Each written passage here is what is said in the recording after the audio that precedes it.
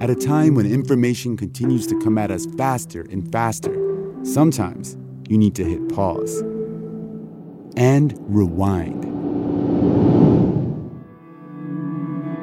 NPR's Throughline takes you back in time to the source of the news stories filling your feed.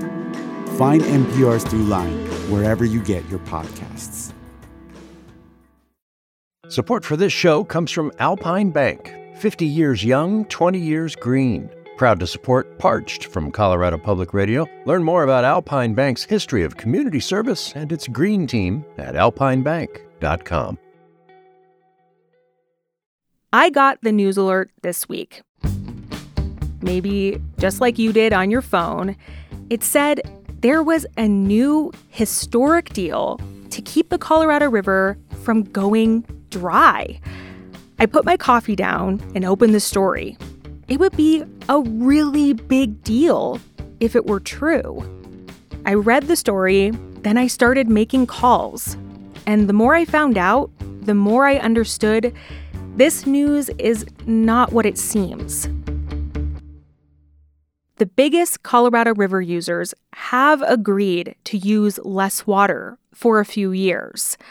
But that's hardly the whole story.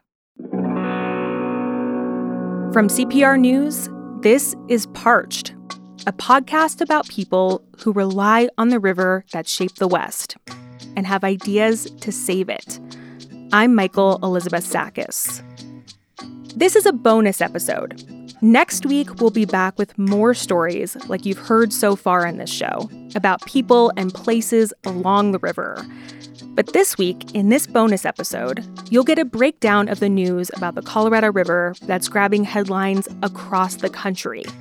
Stick with us for these few minutes to hear how this front page news affects you and the solutions we're exploring on Parched. I talked all this through with my colleague at CPR News, Ryan Warner.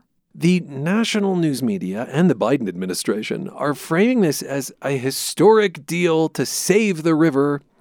I understand you're here to throw some cold water on that. Yes, I know. I wish I was here to tell you that our water future is totally secure now, but alas. So let me explain. This agreement involves Arizona, California, and Nevada. Okay. And they're saying we'll use a certain amount less water over the next few years.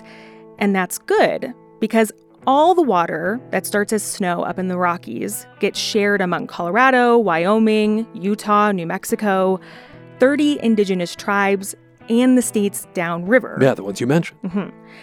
If those downstream states use less, more water can stay in Lake Mead and Lake Powell, the country's two largest reservoirs.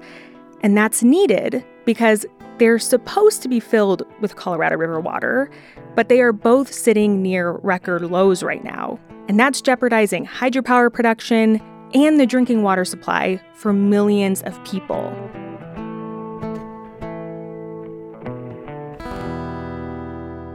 But there are a lot of unanswered questions about the proposal from the downriver states. Okay, Arizona, California, Nevada. So, yeah, what's unclear here?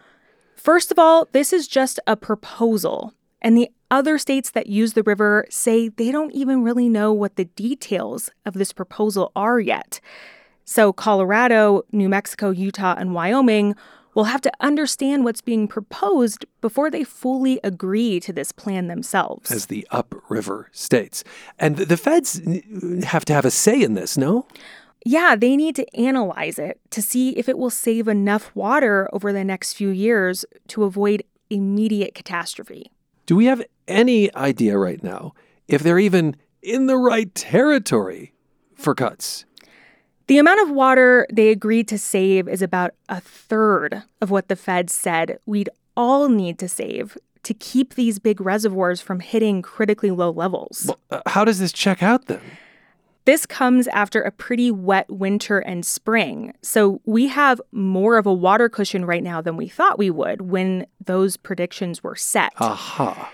So we don't know yet whether this agreement is actually enough because we don't know how much rain or snow we'll get next winter or the next.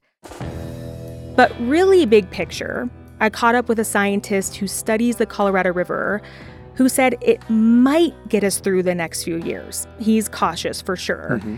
And he said it definitely won't solve the problem long term.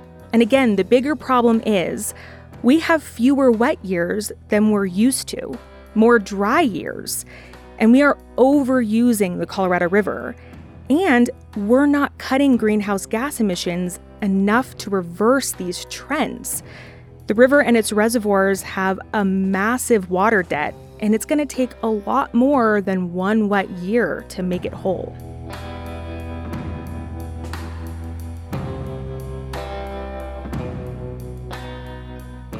Okay, this agreement among California, Arizona, Nevada could potentially save enough water to buy the states more time to figure out a longer-term plan. Michael, do you know how they'll use less water and, who in those states will use less water over the next few years?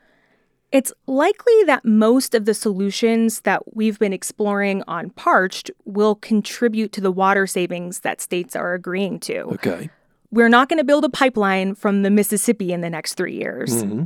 But using less water in cities and on farms certainly will be part of this.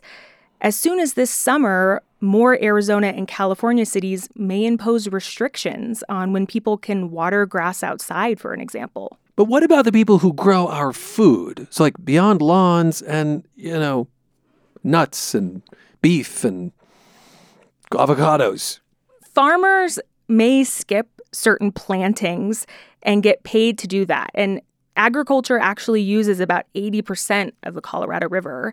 So soon you'll hear episodes of Parched that are focused on how farmers can be paid to use less water or paid to make their water use more efficient. We'll also explore ideas around recycling our water to make it go further. Oh, this is like gray water. Right, gray water and wastewater. And all of these ideas take money to pay farmers not to plant, money to build water treatment facilities, money to pay people to take out their grass. That's a key part of this potential deal.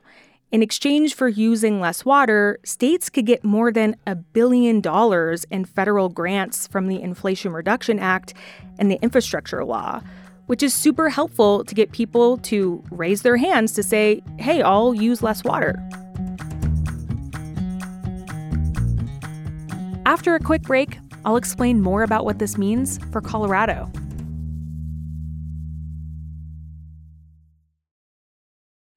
Hi, I'm Rebekah Romberg. I help make this podcast and lots of other shows at Colorado Public Radio. If you're enjoying Parched and you're thinking about what to listen to next, we've got some suggestions. Terra Firma explores the great outdoors. Robin's song is a sound my great-grandmothers and their great-grandmothers knew. Ghost Train looks at how to make public transportation work better. If we really want a better city, a better world, we have to change. My Story So Far is a podcast where people share their personal stories live and on stage. I don't want to bash my father's cooking, but there was no enchiladas, there was no rice, not even any beans. Come on. Find these shows in your favorite podcast app or visit cpr.org/podcasts.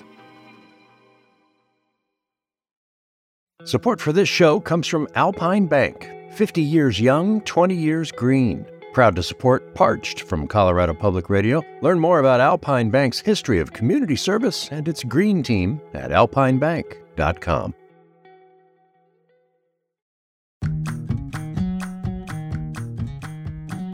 On Parched so far, you have not talked much about all of these negotiations among the states. We are, though, in this conversation, making some room for this kind of horse trading now. Yeah, we wanted to explain this development this week because it's all over the news, and the back and forth between the states and the federal government has been building up to this moment for about a year now. California and Arizona in particular were under a lot of pressure from the Biden administration, who was pretty much threatening them, saying the feds would impose water cuts on those states pretty soon if they didn't come up with their own plan. So now they have. Michael, can you say more about what this means for the states that are not a part of this proposal. I am selfishly thinking of Colorado, but also our friends in Utah, Wyoming, New Mexico. Yeah, there are a few ways to look at it from the states in the Rocky Mountains. First, these states haven't had to agree to do anything differently yet because there's not nearly as much pressure on them. But long term, absolutely. All 7 states and Mexico are in this together. And that's a second way to look at this agreement among the downriver states. It could be good news for the Rocky Mountain region that uses the Colorado River. Because if this plan goes through, the states upriver could get a few more years of certainty that they won't be forced to cut back themselves. That means they can more easily develop housing, sign on to energy projects, which need water, or plant fields more reliably. What's Colorado's approach specifically? The tack that Colorado is taking now is this. Let's review the plan those hotter, bigger states have come up with, and at the same time, let's start focusing on what happens after 2026. Wait, what's 2026? Right. If you're wondering why 2026, that's an arbitrary deadline based on some past agreements about the Colorado River. Okay.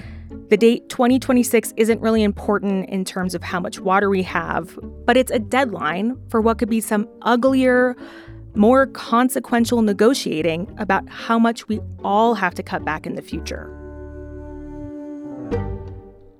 Now, we've heard your reporting that farms in Arizona and California feed us here in Colorado and the whole country. Is that going to be affected if those states have less water in the next couple of years? It's too early to say, but we did talk with a regional farming leader in southern Arizona this week. He lives around Yuma, and even with the potential water cuts, he thinks they'll still be able to deliver all the lettuces and salad greens that people are used to seeing in grocery stores and in restaurants. Okay, I take some relief in that. So bottom line, how can I understand the news this week? Like in the big picture? Well, it's taken almost a year from when the feds first threatened to force people to use less water to get to a point where these 3 states are agreeing on how much less to use.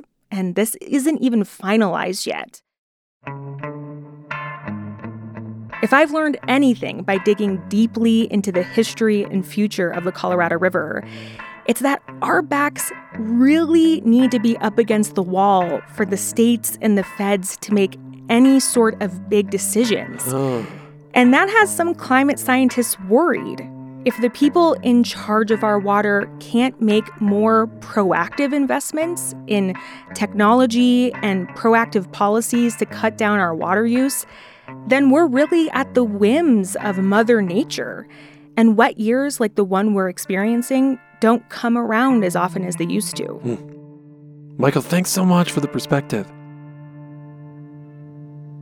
That's a conversation I had with my CPR colleague Ryan Warner about the news of an agreement that could dictate who's cutting back on their Colorado River use over the next few years. Next week, Parched will be back to its regular programming on our road trip around the Southwest. You'll hear how individual homes and whole cities can make our water supplies go further. It's just the kind of idea that could be replicated to make the Southwest water supplies sustainable over the long term.